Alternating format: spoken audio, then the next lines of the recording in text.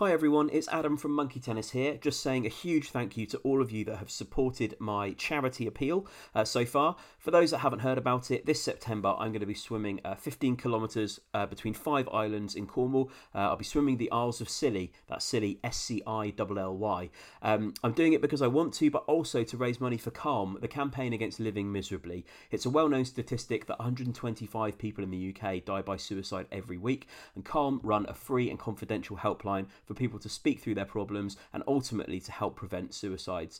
I'm looking to raise enough money to train 2 new phone workers to man those lines, and I'll be doing it by swimming the Isles of Scilly in Cornwall. If you're looking to support me, it would be greatly appreciated. You can donate at justgiving.com. Just go there and search for Adam Swim Scilly. That's Adam Swim Scilly, Scilly. All donations greatly appreciated. Thank you for helping me to support Calm. And now, on with Monkey Tennis. Hey, I'm Ryan Reynolds. Recently, I asked Mint Mobile's legal team if big wireless companies are allowed to raise prices due to inflation. They said yes. And then when I asked if raising prices technically violates those onerous 2-year contracts, they said, "What the f*** are you talking about, you insane Hollywood ass?" So to recap, we're cutting the price of Mint Unlimited from $30 a month to just $15 a month. Give it a try at mintmobile.com/switch. $45 up front for 3 months plus taxes and fees. Promo rate for new customers for limited time. Unlimited more than 40 gigabytes per month. Slows full terms at mintmobile.com. Planning for your next trip? Elevate your travel style with Quince. Quince has all the jet-setting essentials you'll want for your next getaway, like European linen, premium luggage options, buttery soft Italian leather bags, and so much more. And it's all priced at 50 to 80% less than similar brands. Plus, Quince only works with factories that use safe and ethical manufacturing practices. Pack your bags with high-quality essentials you'll be wearing for vacations to come with Quince. Go to quince.com/trip for free shipping and 365-day returns. Hello, it's Adam here. At the top of this episode of Monkey Tennis, I wanted to address some rumours that have been circulating recently about us. Rumours that are categorically untrue.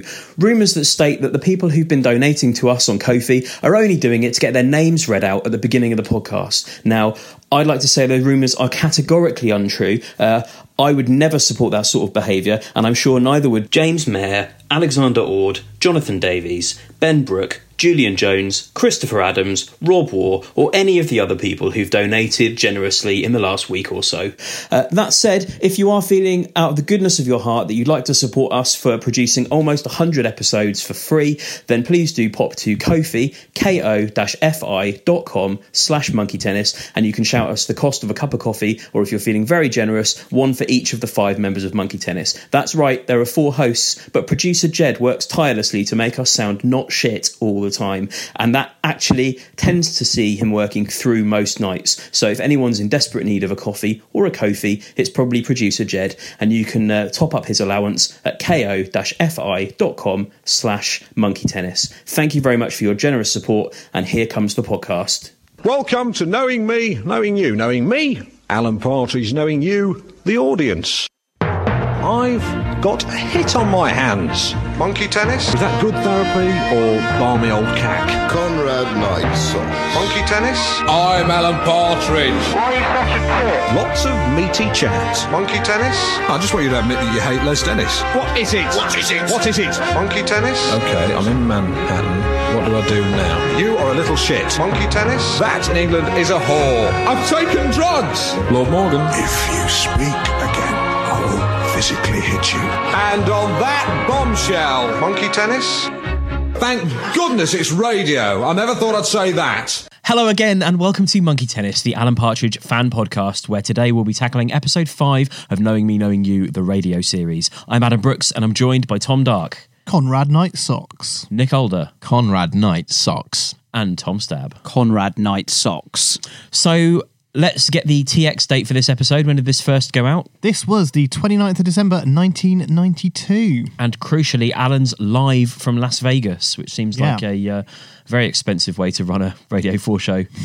And of course, this is a bit of a parallel with Know Me, Know You, the TV show, where Alan does a live broadcast from France. So yes. In both series, there is an episode where they are outside of London. Yes, and if we look at episode order inconsistencies, this is show 3 in every bloody word. Same in mine, yep. So Radio Radio, Episode 5, Book, Script, Episode 3. Quick question to the group. Has anyone else been to Vegas? Yes, I've been to Vegas. Yep. Too young to gamble, though. We've all been to Vegas. Yep. Been twice. Jed? 14 Jed's times. been to Vegas 14 Yeah, is that a lie? times. What? Right, hang on. Give it the mic. We're going to more on this. What were you doing in Vegas that you had to go there 14 times? Were you in money trouble? Well, I've been to like LA like over 20 times. The question was Vegas. Yeah. And it's quite near, so it's not 14 times. I've done the not a drive. gambler. It's about 7 hours. Yeah, it's not that close. I'm not a gambler either, so like I don't really. Jed, Adam, take charge. I'm going to take his mic. Yeah. That is very much the I'm not a gambler that comes coupled with I could stop any time I want. Yeah, I don't take it seriously. It's fine. It's not a problem. There's a reason we've started up the Kofi. No detail about why he went there 14 times. No. Very much still a mystery, and that's how we like it. It's a little challenge to the listeners. Please send us your reasons why you think Jed has been to Vegas 14 times. So Alan in Vegas is quite interesting. It's notable that he seems to love American things at this point. I wondered if this episode going south is the beginning of his turning against American things that obviously manifests itself when Michael and Tex become friends in I'm Alan Partridge. Only 90 seconds in, and he's insisting that his co-host is not a prostitute. Yeah, important to draw that line. She's not a whore, nevertheless, she's the sort of woman who you wouldn't mind paying cash to be with. Because she's so beautiful and lovely. It's a compliment, sure. And also, Alan has to shush the audience because they're laughing and clapping so much to that point. The alarm bells were ringing for me here. Absolutely mad applause. He's clearly going to be upstaged. Yeah, and that's a little bit like when there was the Knowing Me, Knowing You TV episode where they had the beauty pageant. And didn't we talk about that they prepped the audience to go wild for one of the contestants, but the contestants didn't know? Yeah. But it's a bit like, I mean, I don't know whether they probably haven't prepped so that Coogan wouldn't know what's going on. But yeah, it's clearly a layered joke that the audience are wild to be seeing Kendall Ball there and they don't care about Alan. Because he says, it's great you're on my show. And she just responds saying, the show. Yeah, great to be on the show. My show. Yeah. Is it worth just explaining how Alan introduces the show, that it's a real half-pound cheeseburger of a show? Lots of meaty chat, a salad of wit and a flap of amusing cheese. I also enjoyed Alan introduces himself as the equivalent of an English Johnny Carson. My note here, he wishes we should probably compare. Johnny Carson, a very successful American TV host, comedian, writer and producer. He won 6 Emmy Awards, the Television Academy 1980 Governors Award, a 1985 Peabody Award, and was inducted into the Television Academy Hall of Fame in 1987. Yes, but comparing to Alan Partridge, TV Quick's Man of the Moment 1994. I was going to say, was Johnny Carson TV Quick's Man at the Moment? I don't think so. No, but at that point, even Sour Alan, grapes. that's 2 years in the future for Alan, so he's not even that. Yeah, he hasn't got there. Also, has Johnny Carson got a podcast about him? I don't think so. He might do. He doesn't. Alan says, listen to me and look at her, forgetting briefly that this is a radio series. There's another error in every ruddy word where the text says, I don't know if this is the same in yours, Tom. When he talks about Carly Simon, it says Collie Simon. Yes, that is incorrect in it, and that's kind of like you were saying about, is it like dictated, a dictated thing? Yeah. Because it's just it might be a misheard pronunciation, and that's how it's been typed out. Because if you think about it, 2003 when this book was published, the show was in 1992, so the chances of the original scripts being readily available might be quite minimal. So they might have to have had someone listen to the show and dictate the script. Maybe, I don't know. It's a theory. Also, it is that level of how much was there a properly typed up script that even existed back then, and how much was a bit loose and improvised as well. Like if you're spending 90 minutes in the Paris studios per episode and it's a half-hour broadcast on Radio 4, there may not be a proper textual transcript of that anywhere. You'd still think, however the process that they got this... who is Collie Simon? Well, exactly. Whatever the process is, you would think someone would proofread that and think that clearly should say Carly Simon, because that's a famous singer. It would just make me think that I wonder if the transcript was done by someone that wasn't particularly invested in it and had, clearly not spent that much time on it. And as you say, it can't have been proofread. The great thing is, though, I was just thinking, unless if we're being stupid and there is a Collie Simon and we're just getting it wrong thing about Carly Simon, but if you Google Collie Simon, the first result you get is a picture of Simon Cowell with some collie dogs. Brilliant. Yep. So that's fine. The first guests here are Hollywood star couple, a British actor and a US actress, Sally Hoff and Conrad Knight. It's sort of made clear that she's part of like a kind of Hollywood dynasty, Mimi Langland's daughter and Lara Langland's sister. They play Thank You for the Music, which is, I think, one of the few non-relevant walk-on songs where Alan doesn't even attempt to kind of tie it to them because they're not musicians, are they?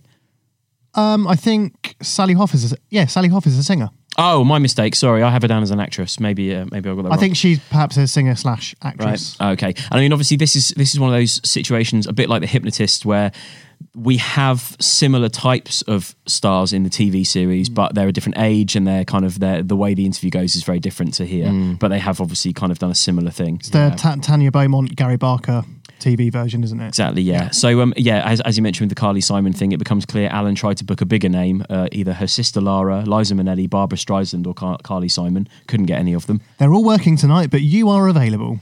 Alan does have to, again, shush them because they're just making small talk with Kendall. And again, they're more interested in Kendall than they are in Alan. So Alan really has to sort of worm his way in to establish himself as the host. Well, I think he hates that they've got an immediate rapport and he's not a part of that. Yeah, exactly. Did you think as well that I think that the conceit in the APU is that this is a Hollywood couple that are of a level of fame, but even in the APU, they're kind of D-list at best, much like how I think the guests in the TV show, that, you know, in the APU, they are famous people, but they're not top-notch, they're not A-list. It's kind of like we're scraping the barrel because no one else is free. And a lot of the interview relates to their more famous relatives rather than them themselves. So I was quite surprised that Kendall, the co-host, becomes the hard interviewer, takes quite an unexpected turn, starts tackling the guests about her mother's alcoholism, which she says was a very private problem. I've written a book about it, and that's all I have to say. Private. Brilliant.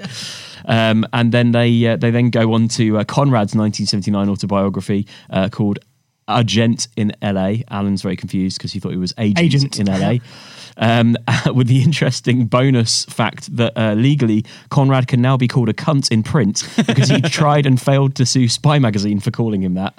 Yeah, it turned out it was accurate enough. Yeah, so the setup there is that Spy Magazine changed the first two letters of the word gent and left the last two. So I like the fact that obviously it's a 6:30 p.m. Radio 4 comedy, even they can't say cunt at this time. But, you know, it's all there for the audience to work out. And I think this exchange is probably one of my favourite exchanges in the series when they're talking about it basically set a legal precedent that people can call him, he can be referred to cunt in print without fear of litigation. So they're clarifying just print. So Alan says, no, I couldn't call you that. And Conrad says, no, but you could fax me.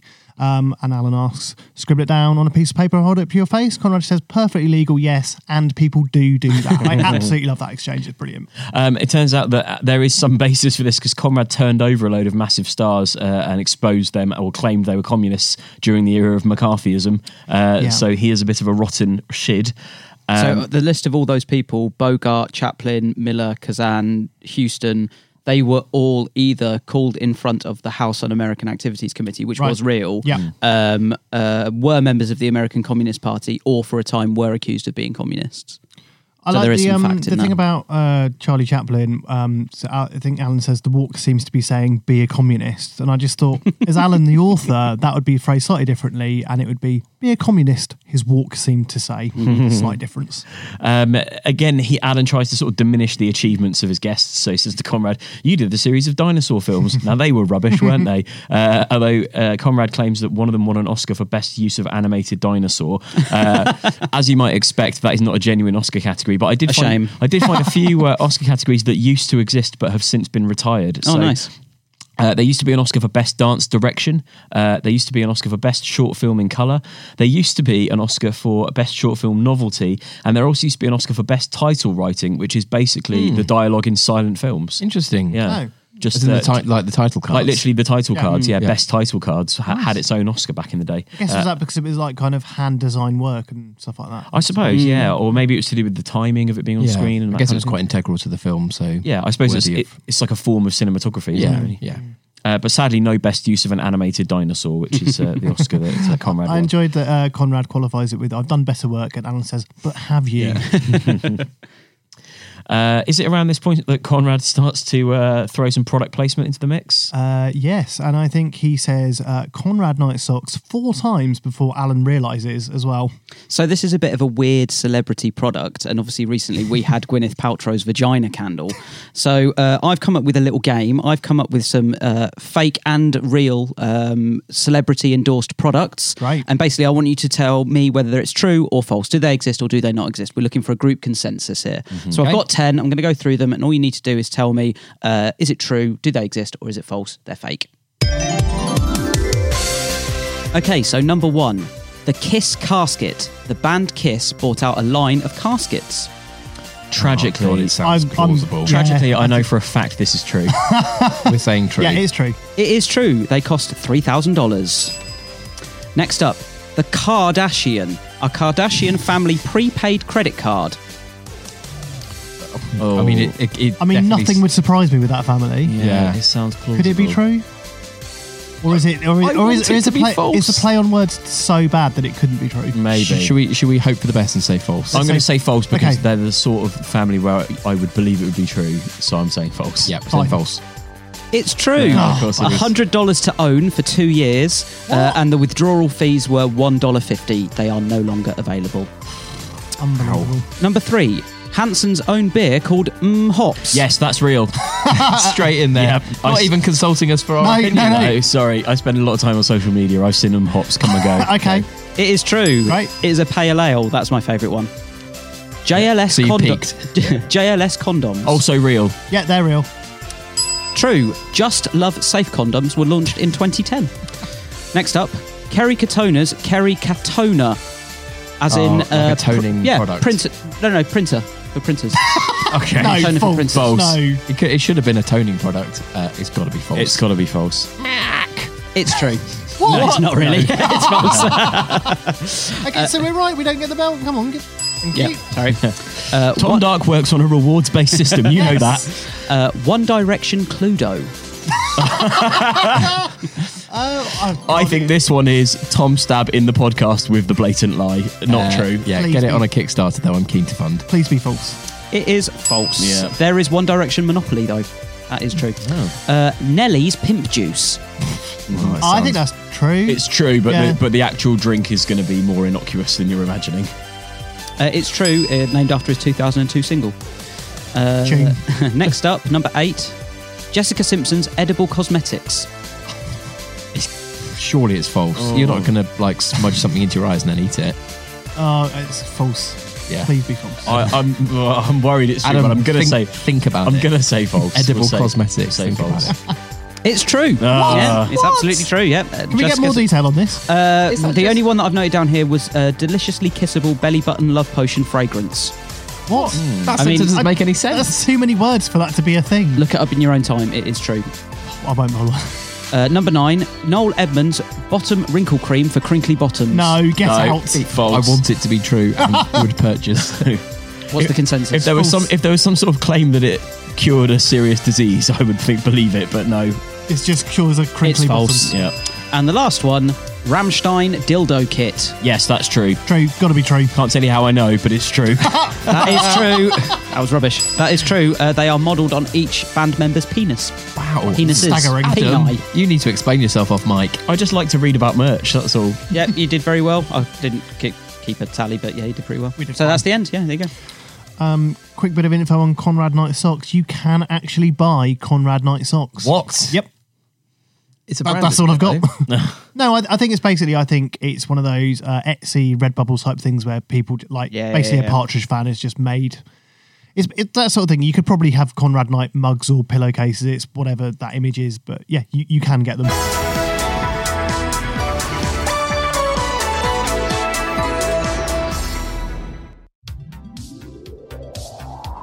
Hi Monkey Tennis listeners, it's producer Jed here, once again brazenly flouting the one word per episode rule to bring you some fantastic news. Now I know what you're thinking out there, you're thinking, God, I wish there were more podcasts, and I'm here to tell you that myself and the joint third favourite Monkey Tennis host, Tom Dark, have conspired together to bring you just that. It's called Social Distancing Diaries, and we've managed to convince a bunch of famous people, stroke musicians, to give you some insight into what they're up to during lockdown. people like Roddy from Idlewild, Blaine from Mystery Jets, Billy from the Subways, and lots more.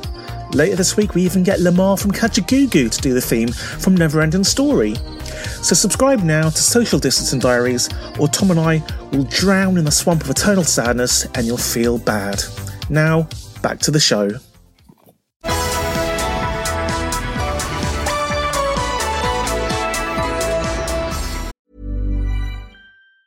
Even on a budget, quality is non-negotiable. That's why Quince is the place to score high-end essentials at 50 to 80% less than similar brands. Get your hands on buttery soft cashmere sweaters from just $60, Italian leather jackets, and so much more. And the best part about Quince, they exclusively partner with factories committed to safe, ethical, and responsible manufacturing. Elevate your style without the elevated price tag with Quince. Go to quince.com/upgrade for free shipping and 365-day returns. I'm Sandra, and I'm just the professional your small business was looking for. But you didn't hire me because you didn't use LinkedIn Jobs. LinkedIn has professionals you can't find anywhere else, including those who aren't actively looking for a new job, but might be open to the perfect role, like me. In a given month, over 70% of LinkedIn users don't visit other leading job sites. So if you're not looking on LinkedIn, you'll miss out on great candidates, like Sandra. Start hiring professionals like a professional. Post your free job on linkedin.com/people today. Hey there, it's Michelle Norris. I'm host of a podcast called Your Mama's Kitchen. When I travel, I'm usually looking for a way to find a taste of home when I'm not at home. And one of the things I love to do when I am at home is entertain. And Airbnb allows me to do that. When I was in California recently, I rented a house that had a great kitchen. And when we were sitting around the table, we're all thinking, we're in someone else's house. Someone could be in all of our homes as well. If you have a home, but you're not always at home, you have an Airbnb. Your home might be worth more than you think. Find out how much at airbnb.com/host. Okay, it all gets very emotional at this point. We found out Conrad had a heart attack. Sally had a nervous breakdown. Alan starts to well up, a transatlantic sea of tears, as he describes it. But the couple have a surprise for Alan to sing a little song, and Alan's going to sing too. This bit gets a bit strange, and also Conrad mentioning Conrad Night Socks during the song is perhaps a step too far even for me. Yeah, I feel like it's a shame. I think the beginning of this interview section was great. I thought the Conrad Night Socks stuff, the Agent in LA stuff was all really great, and then just the song, just the comic payoff just isn't really there for me. I don't think. I don't know what you guys made of it. Another every ruddy word error. The line, "You had a total nervous breakdown," is attributed to Alan in the book, but said by Kendall in the show. Interesting. I mean, at this point, it doesn't really matter. The whole thing's littered evidently with errors. Oh yeah, it's littered, absolutely littered. But it is interesting the way this plays out, that Kendall is the one going for the journalistic kind of the journalistic digging in this episode, which we've seen Alan do previously. But remember, also, he has asked a racing driver what his favourite colour car is. Oh yeah, he's inconsistent by his very nature. Yeah, which really reminds me of that episode of Later with Jules Holland, where he once interviewed Kings of Leon and asked them what their favourite tree was. It didn't go down well. Wow. So love that. The next guest is Bernie Rosen, an American comedian. Alan introduces him by saying, "Knock, knock. Who's there?" Alan. Alan who? Alan Partridge. You've probably guessed I'm not a comedian, but my next guest is. So it seems that the only prerequisite to get on this show now is that you have to have been performing comedy while Alan eats a carvery near you. Alan was having a carvery and spotted this guy perform, and now miraculously he's filling out the bill on tonight's show. So that's interesting. I hadn't really thought about this. Is the implication there as well that they've set up doing this whole live show in LA and they've actually struggled to fill guests? So, you know, obviously in the real world that isn't what would happen. Like, you kind of get it all lined up before you're kind of in production. But obviously Alan's been having dinner the night before and we'll just book him. Yeah, it's absolutely that. Yeah. And so the level of comedian that he's managed to get is very, very low. So yeah, I mean, and also we know from the TV series, Alan's got a bit of a habit of thinking that he's got a knack for spotting hot new entertainers and then putting them straight on the show, and it always backfires. Although actually, you say that Cheeky Monkey and Joe Beasley. Didn't he see them? It was a promise he made 15 years earlier when he saw them at host seasons. That's true. So yeah, I mean, there's basically an issue here that there's a cross-Atlantic failure for the comedy to translate. Do you think the audience has been briefed not to laugh at his jokes here, or maybe because I think they fall a bit flat, don't they? And they're not terrible. Yeah, it's interesting because I think that immediately, like, it's signposted that the audience aren't on side with him because he says something like, not in the biblical sense, though, you live in hope, Kendall. So immediately the audience aren't on board with him and you know it's not going to go well. But I agree, like, not all of the jokes are terrible. Like the joke where he said, we've got so much money here in Vegas, we call it Oi Vegas. That's not a great gag and the audience don't go with it. Yeah. But the following joke about that lady there looks like she just got in from a funeral her own, I thought that wasn't so bad. I thought that was vaguely amusing. And it turns out that Alan's sort of touch points for British Jewish comedies are Shylock, Fagin, and Maureen Lipman in the BT adverts as well. So there's no cultural awareness really of Bernie's act, is there? Yeah, and if you look at the line of questioning here, you've got Kendall is asking, is your comedy a defense mechanism? So she's actually asking interesting questions that could have quite good answers. Alan, who's your favourite comedian? So yeah, Alan's comfort zone in terms of an interview, it's kind of a smash hits level, isn't it? What's your favourite colour? What's your favourite breakfast? I mean, he does say I think he says to at one point, keep it light. Yeah. Because he can see that it's going too far down a road that he doesn't want to pursue. And then that's followed up by, how do you deal with anti-Semitism in your profession? Yeah. Then it just goes, oh God. Alan insists that Bernie tell us a joke about Jews, and then Alan claims he has a great joke about Jews, but no, his joke is anti-Semitic. Yeah. I've also just got a note here. I think this must have just been a direct quote from Alan. Norwich is an attitude. Yeah. So Alan essentially says there are centres of excellence in the UK, namely Oxford, Cambridge, and Norwich, and adds that Norwich isn't just a way of life; it's an attitude. I'm not sure what that attitude is. Maybe. Bad attitude. or a naughty attitude. Is it a naughty attitude, maybe? So there's a few things, because that's kind of towards the end, isn't it? The bit about Norwich, I think. So there's a few things where I think earlier in the interview, Alan's starting to get audibly annoyed because he isn't really in control of the guests when he says, I'm sure you're a very funny man, but you never answered a question. I don't know what you're talking about. And I did wonder, did Alan even actually enjoy this guy's act when he saw him in the carvery or whatever it was? Like, what did he expect? Because he does a joke about liberal Jews, orange Jews, apple Jews, and he's saying, and he says, I wrote that joke for tonight, and Alan says, well, you shouldn't have bothered. It's like, what level of comedy did Alan think he was going to get from this guy? I'm starting to think that what's happened is Alan has confused the good quality of a carvery with the good quality of a comedian, and he's had such a nice time eating this carvery, and there happened to be a comedian there that he's just sort of thought it was all good. Yeah. Well, then they talk about that he bought him a drink. So is it simply Alan's been that easily swayed to book him on his show because the guy bought him a drink with the first time they met? Yeah, quite surprise me, especially if Alan's out there with researchers that don't like him and a co-host that outpaces him, and then he goes to a bar to eat a carvery on his own, and a nice comedian buys him a drink. The one person that's engaged him in conversation and offered to buy him a drink is like, you're booked on the show, come on tomorrow. He's absolutely melted and said, yes, please be on telly. I had another note as well that I think Alan says rich stream of Jewish comedy. Well, I presume he means seam of comedy, because you have a rich seam, not a rich stream. So just a little fluff in the script there. I thought you could have a rich stream. Couldn't you? I think the phrase is a rich seam. He's taking to Google. He doesn't believe me, even though producer Jed is nodding along. I do think this section... Do we trust Jed on any front? Good point, actually. Nick, get to Google. I do think this section is one of the weaker sections. And I agree. I think sometimes on Know Me, Knowing You, the acts that don't work actually don't work. Like, the sort of, when they fall apart, it's not always very funny or good comedy content. Apart from Max Beasley and Cheeky Monkey. Max Beasley. Is it Max or Joe? Joe Beasley. It's Joe Beasley. I keep saying Max Beasley. Unbelievable. Is Max Beasley a character in something else? No, I think Max Beasley's an actor, isn't he? Yeah, Max Beasley is an actor. It's Joe Beasley. Max Beasley in The Outsider?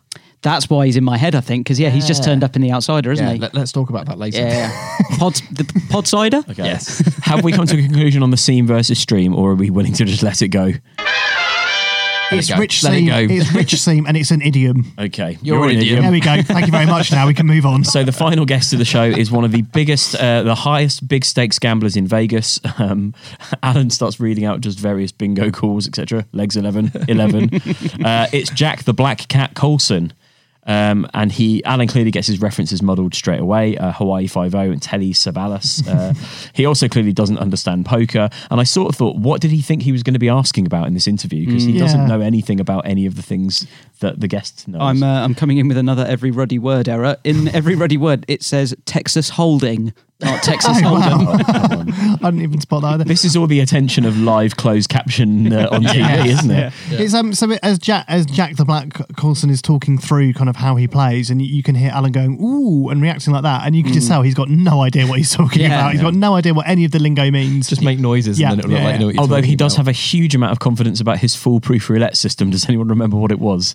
Doesn't he flip from one to the other? So yeah, it's that the heads coin and would tails. always alternate heads to tails each time. Yeah, exactly. He says it's foolproof, although he has only developed it on the plane over. And it works every time in his imagination. Yeah. Which is probably one of the few times where Alan's imagination hasn't failed him. That's true, yeah. So he's normally limits himself with his imagination. The system, in Alan's words, is if I toss the coin and it's heads, next time it's bound to be tails. Anyone here done roulette or poker at all? Well, I'm not surprised Jed has. He's in Vegas every other week. Trips to Vegas. Before we get a bit more into that foolproof system, I did enjoy Alan talking about, his name's Telly Savalas and he's on the telly. It's a bit like me being called Radio Partridge. There was Radio Caroline, wasn't there? That's her name. I enjoyed that bit. Whose name? Radio Caroline. You know. Yeah, I'm with you now. Is it time for Alan to start losing or winning some money? It is. He thinks that Jack's Texan belly is going a little bit yellow. So Alan decides to bet Jack $1,000 on the flip of a coin. Yeah, and he's happy for that winning check to be made out to Great Ormond Street. Yes. But I did notice when it gets to $10,000, leave it blank. Yeah. He'll write that. He'll finish it off. Sort that out later. Yeah. So he's won $1,000. Then he wins $10,000. And I just thought, walk away, Alan. I thought, of course, he'll stop there. As you say, Jack starts to fill out the check to Great Ormond Street Hospital, and Alan stops him because let's not be hasty. And then Alan, of course, discovers that Jack has a Mercedes, and at that point, I knew it was all over. Yeah. So have I missed something here? So obviously, Alan gambles away his Granada car, Scorpio. the Granada. His maroon Ford Granada. So correct me if I'm wrong. He's gambled away the car, but he's still 11 grand up. No, he hasn't gambled away the 11 grand. They just gamble the car. But they're kind of like they're increasing the stakes each time. So it's like, but they don't. But I think he's like cancel the $1,000. Let's bet for $10,000. Yeah, cancel the $10,000. Let's bet for the maroon Ford Granada Scorpion. I think it could be clearer in the script. Scorpio. I think it could be clearer in the script because in the script there's no mention of like and let's add on like the car and stuff like that. Okay, let's get Steve Coogan on the phone. Yes, let's do that. Steve, the script needs to be clearer. We're going live to Steve now. Steve, do you agree with me? Yes, thanks, great. Cheers. Silence speaks volumes. So Alan drives a maroon Ford Granada Scorpio that he believes has a value of $20,000. I did briefly look up the value these days. No chance. Sold for about £1,100, if that. That's not all, though. Alan is keen to try and do everything he can to win this back. And remember, his system is foolproof. So at this point, he offers up Carol's Micra, which, spoiler, he also loses. Yeah, and I guess that is the thing about increasing the stakes doesn't work because there's no way that the Micra is... I don't think it matters. I don't think it matters. No. The point is Alan's lost everything. But also, actually is the stakes that it's betting 2 cars, not 1. Yeah. I guess that's... I also don't think it matters to Jack... Black Cat Coulson. He's just playing with him by now, isn't he? I don't even know if he doesn't matter. It doesn't matter to him what the stake is. He just loves gambling. So it could be like this bell or this book or whatever. He would just want to do. He just loves gambling. Yeah. So it doesn't matter. And I think it's an opportunity to show Alan up as being an idiot as well, which he's quite keen on. And this leaves Kendall, the co-host, to say one of Alan's bits because basically he's distraught at losing his and Carol's cars. And interestingly, these are the only credits that don't start with Steve Coogan's name at the beginning of the thanks as well. Right. Possibly because it's not Steve Coogan reading it out. I love the bit when he shouts to Kendall, "Go powder your nose, babe," to Kendall when she's trying to tell him to not gamble more. It's like the veil has really dropped. That's a view of the real Alan, isn't it? Yeah, it's very much, you wouldn't understand this. Let the big boys go do over their there, thing. woman. This is like man's gambling business. So, in the podcast, there has been some discussion about the correct way to pronounce Dune's name. Now, she does the outro as Kendall. Right. And she says, because obviously they list the name of all the people who work with it, Steve Coogan, Patrick, blah, blah, blah. She says Dune McKeon. Yes. So, therefore, we've said, is it Dune McKeon? Where did Dune McKeon come from? It appears that Dune McKeon is the correct way to pronounce it. Interesting. Well, so it's not McKeon. That's settled then. A long-running Dune debate McKeon. finally solved. If that's how she's saying it, I think that's definitely going to be the way to do it, yeah. Super. Well, it's only taken us 4 years to get that. That brings us to the end of episode 5 of Know Me, Knowing You, the radio series. If you've got any thoughts, comments, or suggestions about it, or some bits that we've missed, I'm sure there are a couple at least this episode. It's thepartridgepod@gmail.com, facebook.com/thepartridgepod, Twitter @thepartridgepod, Instagram @monkeytennispod, and the Monkey Tennis hotline is 07923 600 017. If you're feeling particularly generous and you've enjoyed all of the work we've done over the years dissecting Alan for your pleasure, then please do go to ko-fi.com/monkeytennis, and you can drop us a coffee, or if you're feeling particularly generous, 5 coffees so that even producer Jed can have one. Thanks so much for all your support. Everyone who listens, supports us, goes to Ko-fi, subscribes, rates us, and all of that jazz. We'll be back with episode 6 of Knowing Me, Knowing You, the radio series, next week. But for now, from everyone at Monkey Tennis, the Alan Partridge fan podcast, thank you so much, and goodbye. Go paddy your nose, Adam. So what happened in Vegas, Jed? Welcome to Knowing Me, Knowing You. Knowing me, Alan Partridge, knowing you, the audience. I've got a hit on my hands. Monkey tennis? Is that good therapy or balmy old cack? Conrad Knight socks. Monkey tennis? I'm Alan Partridge. Why are you such a prick? Lots of meaty chat. Monkey tennis? I just want you to admit that you hate Les Dennis. What is it? What is it? What is it? Monkey tennis? Okay, I'm in Manhattan. What do I do now? You are a little shit. Monkey tennis? That in England is a whore. I've taken drugs. Lord Morgan. If you speak again, I will physically hit you. And on that bombshell. Monkey tennis? Thank goodness it's radio. I never thought I'd say that. Mom deserves the best, and there's no better place to shop for Mother's Day than Whole Foods Market. They're your destination for unbeatable savings, from premium gifts to show-stopping flowers and irresistible desserts. Start by saving 33% with Prime on all body care and candles. Then get a 15-stem bunch of tulips for just $9.99 each with Prime. Round out Mom's menu with festive rosé, irresistible berry chantilly cake, and more special treats. Come celebrate Mother's Day at Whole Foods Market. Hi, I'm Daniel, founder of Pretty Litter. Did you know cats tend to hide symptoms of sickness and pain? I learned this the hard way after losing my cat, Gingy. So I created Pretty Litter, a health monitoring litter that helps detect early signs of illness by changing colors, saving you money and potentially your cat's life. Pretty Litter is veterinarian developed, and it's the easiest way to keep tabs on your fur baby's health right at home. Go to prettylitter.com and use code ACAST for 20% off your first order and a free cat toy. Terms and conditions apply. See site for details. Hey, it's Paige DeSorbo from Giggly Squad. High quality fashion without the price tag. Say hello to Quince. I'm snagging high-end essentials like cozy cashmere sweaters, sleek leather jackets, fine jewelry, and so much more. With Quince being 50 to 80% less than similar brands. And they partner with factories that prioritize safe, ethical, and responsible manufacturing. I love that. Luxury quality within reach. Go to quince.com/style to get free shipping and 365-day returns on your next order. Quince.com/style.